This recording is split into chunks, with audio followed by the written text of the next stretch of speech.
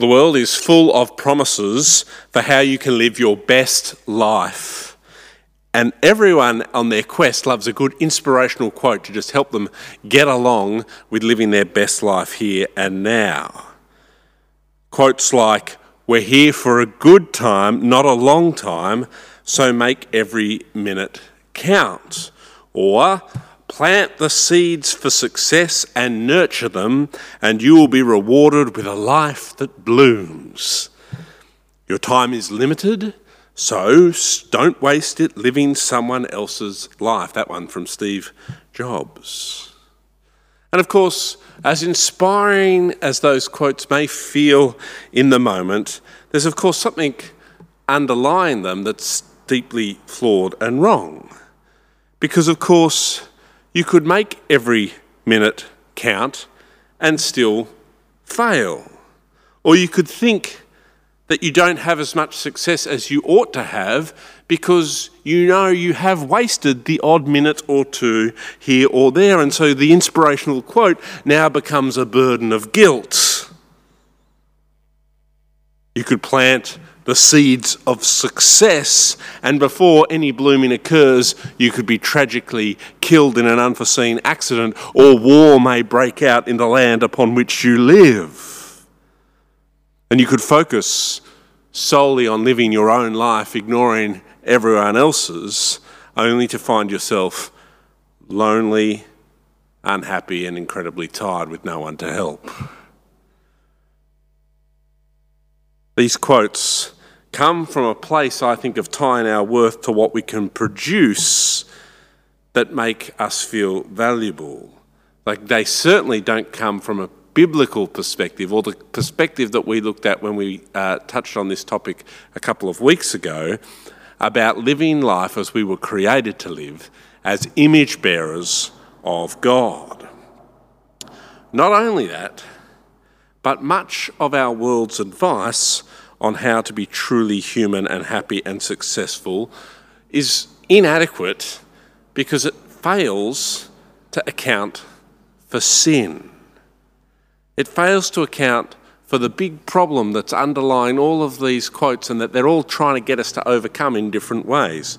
Sin. Sin from within us. We do waste our lives. We do things that are wrong, that are sabotaging ourselves and others. And the sin around us. The world is broken. People are mean, people are evil, people conspire against us. Things that happen that stop us from blooming. So, if we want to answer the question who we are, who am I, in a robust way, and if we want to be the people that we were created to be, and if we want to find meaningful answers to these questions, then we need to account for reality as it truly is. We need to make sure we confront the reality of sin, the reality of the brokenness in each of us and in the world in which we live. To recap, we're in a series now, second week of 4, thinking about who we are, about our identity as human beings. What is it that makes us humans? What makes us who we are? How do we answer the question, who am I?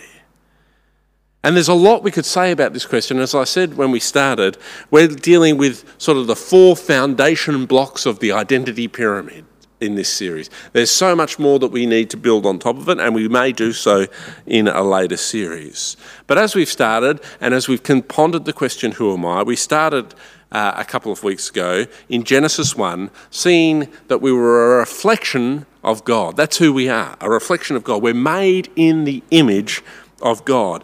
I'll remind you from Genesis 1, chapter 1, verse 27. So God created mankind in his own image. In the image of God he created them. Male and female he created them. So we saw, and you can go back and have a watch, it's on the website, that we are special. We're not like anything else that God created. We're special. We're different because we bear God's image. And what that means is that we were made for relationship with God, and that we were made to exercise authority over creation under God's rule and reign. We bring about, what that means is that we're made to relate to God and to bring about order in the world that he's created as his image bearers in the world. But the story doesn't stop there. And many of you will know it only takes 2 chapters for human beings to stuff everything up. Genesis 3 comes along and we get some bad news. But it's news that accounts for our reality, because we know the world is good, we know that we have great capacity as human beings for good, but we also know the world is deeply flawed and that each human also has capacity for bad, even evil. How can it be that we're made in God's image and we're made very good, but also there's bad and evil and wrong? Genesis 3 explains, because though we're made as God's reflection, as God's image bearers, we've been ruined by sin. The serpent enters the story representing Satan, who lies to Adam and Eve and entices them to disobey God, to ignore him, and to make their own decision against God about how they're going to live. Let me just read from Genesis 3, verses 4 to 6. The serpent says, "You will certainly not die, for God knows that when you eat from it, your eyes will be opened, and you will be like God, knowing good and evil." When the woman saw that the fruit of the tree was good for food and pleasing to the eye, and also desirable for gaining wisdom, she took some and ate it. She also gave some to her husband who was with her, and he ate it. They rebelled against God, against who they were made to be. They were made to be God's image bearers and to represent him in the world and to bring about order into the world and to live according to his rule and reign. And now they're ignoring God. They're doing their own thing. They're making their own decisions. We know better than he does. And in doing so, their capacity for relationship with God is impacted, and their capacity to properly exercise dominion over the world is impacted. They sin. They ignore God, and they seek to do their own thing. And the result of that sin is the curse. We read about it as the chapter continues. The serpent is cursed in verses 14 to 15, but for our particular focus today, the woman and the man are cursed too. The woman's curse in verse 16 of painful childbirth and a broken relationship with men. Let me read to you. To the woman he said, verse 16, "I will make your pains in childbearing very severe. With painful labour you will give birth to children. Your desire will be for your husband, and he will rule over you." Where there was meant to be partnership and fruitful increase, now that's hard and difficult and broken because of sin. What about the man? Well, the man, now, his work becomes hard. His work of caring for the environment and bringing order and purpose to the garden, it's all broken now. To Adam, verse 17, he said, "Because you listened to your wife and ate fruit from the tree about which I commanded you, you must not eat from it. Cursed is the ground because of you. Through painful toil you will eat food from it all the days of your life. It will produce thorns and thistles for you, and you will eat the plants of the field." The earth is cursed, which makes the man's work cursed. And death. Verse 19, "By the sweat of your brow you will eat your food until you return to the ground, since from it you were taken, for dust you are, and to dust you will return." Sin is led to death. Sin has led to a cursed earth. Sin has led to bitter relationships between men and women. Sin has led to painful childbearing in the pursuit of fruitful increase. Sin has led to the enmity between humans and animals and the serpent's curse. The whole thing horribly broken.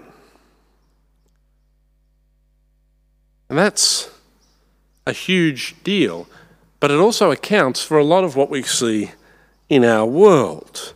And of course, as the Old Testament continues to unfold from Genesis 4 onwards, it continues to demonstrate and unpack the story of God's good creation and God's ambassadors to that creation, human beings created in his image, continuing to have such good capacity for such wonderful things, but falling short all of the time, dealing with the effects of sin and the curse. People continuing to operate in a manner in which Adam and Eve chose to operate, where they decide to do their own thing instead of God's thing, where they decide to worship created things instead of their Creator. The story of the Bible teaches us over and over and over again. You can find it in all of the stories that you read, especially in the Old Testament, that sin is just constantly impacting people in different ways and in different manifestations. Not even God's covenant people, Israel, can find their way back to being who they were meant to be. Even they fall victim to sin and fail to live up to God's standards and experience the problem of the curse in all sorts of ways. The Apostle Paul, as he writes to the church in Rome in his letter to the Romans, unpacks the impact of sin in more detail. I'm just going to read it to you from Romans chapter 1, verses 18 to 32. If you've got your Bibles, you can flick to it. Romans chapter 1, verses 18 to 32. The wrath of God is being revealed from heaven against all the godlessness and wickedness of people who suppress the truth by their wickedness, since what may be known about God is plain to them because God has made it plain to them. For since the creation of the world, God's invisible qualities, his eternal power and divine nature have been clearly seen, been understood from what has been made, so that people are without excuse. For although they knew God, they neither glorified him as God nor gave thanks to him, but their thinking became futile and their foolish hearts were darkened. Although they claimed to be wise, they became fools and exchanged the glory of the immortal God for images made to look like a mortal human being and birds and animals and reptiles. Therefore God gave them over in the sinful desires of their hearts to sexual impurity for the degrading of their bodies with one another. They exchanged the truth about God for a lie and worshipped and served created things rather than the Creator, who is forever praised. Amen. Because of this, God gave them over to shameful lusts. Even their women exchanged natural sexual relations for unnatural ones. In the same way, the men also abandoned natural relations with women and were inflamed with lust one for another. Men committed shameful acts with other men and received in themselves the due penalty for their error. Furthermore, just as they did not think it worthwhile to retain the knowledge of God, so God gave them over to a depraved mind, so that they do what ought not to be done. They have become filled with every kind of wickedness, evil, greed, and depravity. They are full of envy, murder, strife, deceit, and malice. They are gossips, slanderers, God-haters, insolent, arrogant, and boastful. They invent ways of doing evil. They disobey their parents. They have no understanding, no fidelity, no love, no mercy. Although they know God's righteous decree that those who do such things deserve death, they not only continue to do these very things, but also approve of those who practice them. Sin, horrible, ugly, God-hating sin, and it's everywhere, and it builds, and as people continue to reject the one who made them, their lives continue to get more and more caught up in the perverse effects of sin. Ignoring God, ignoring his reality, and choosing to live how we want to live, instead of how we were created to live under God. Choosing to ignore our relationship with him that he calls us to, and instead just do our own thing in our own way, and using whatever we want and whoever we want, however we want, to get what we need. And it has a desperately bad effect on ourselves and on those around us. Sin, ignoring God and living contrary to how we were created to be. And every single one of us, me and you, is guilty of sin. Which means every single one of us deserves the curse and deserves to die. As Paul continues later on in his letter to the Romans to unpack the problem of sin, we read in Romans 3:23, all have sinned and fall short of the glory of God. There's no one who escapes. And the penalty, the wages, what we earn because of our sin, Romans 6:23, the wages of sin is death. And of course the rest of that verse, but the gift of God is eternal life in Christ Jesus our Lord, which we'll come to next week. But do remember that God has a plan to deal with this big problem of sin. But putting his rescue plan, which we're coming to next week when we talk about our identity as people who are rescued, thinking about our identity as people made in the image of God, reflectors of God, who are now ruined by sin and we've sort of unpacked the dastardly consequences of that all over for all of our lives and for our world. It's all a bit depressing, isn't it? It's great that we were made in the image of God, but it's terrible that we've chosen to ignore him, that we live under the curse, that we're cut off from God, and that we feel the effects of sin in our own lives and our own failings, and in the failings of others, and in the world that is hard and difficult to get by in. But while it's depressing to think that we fall short of God's standards and that our world is affected by sin and that our friends are affected by sin and that we're going to experience letdowns and failures and hurts and pain, varying degrees because of it, it's also useful to know why the world is how it is. It's useful when we're trying to think about who we are. Because when we think about the question of who am I, as well as knowing what's good and great about us, which, our world constantly wants to tell us with motivational quotes, we have to take into account reality. And reality is that our world and we are weak and flawed. In fact, any answer to the question, who am I, that doesn't account for the brokenness in the world and the brokenness in each of us is not going to be a helpful long-term solution for getting by in life. And not only is it helpful for us as individuals seeking to properly understand our place in the world and who we are, but it's also useful for how we think about others too. And we saw that last week, didn't we? Remembering that we are God's image bearers and that applies to every single human being is useful, isn't it? Because it means we have to go and treat everyone as the special image bearer of God that they are, regardless of who they are. But likewise, just like knowing that everyone is special and made in the image of God and made in relationship with God and bears God's image and therefore is worthy of respect and honour, so also it's important to remember that every single person has been ruined by sin.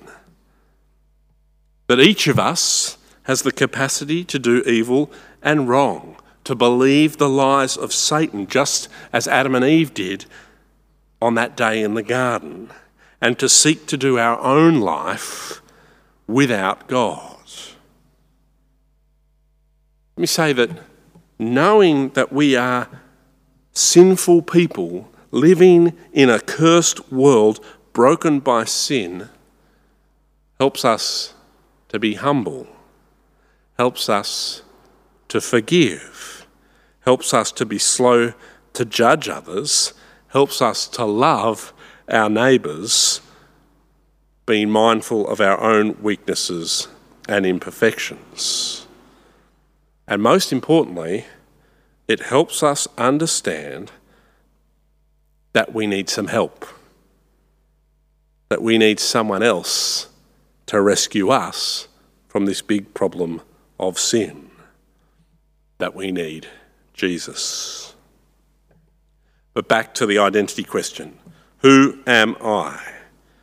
Created in the image of God, special because of that, made for relationship with him, and given responsibility to bring order to our world, but ruined by sin, broken by it, inclined to ignore God and his rule and to do things by ourselves, to be self-centered and self-focused, and living our lives out in a world that is made good by God but is cursed by sin, making our lives often difficult and hard. And being aware of our sin makes us know that we need some help. We need to be rescued if we're going to make any sense of living life in a way that brings life and wholeness and meaning in this world that God has made, that sin has impacted. And we'll come to that and to Jesus and his salvation next week. Amen.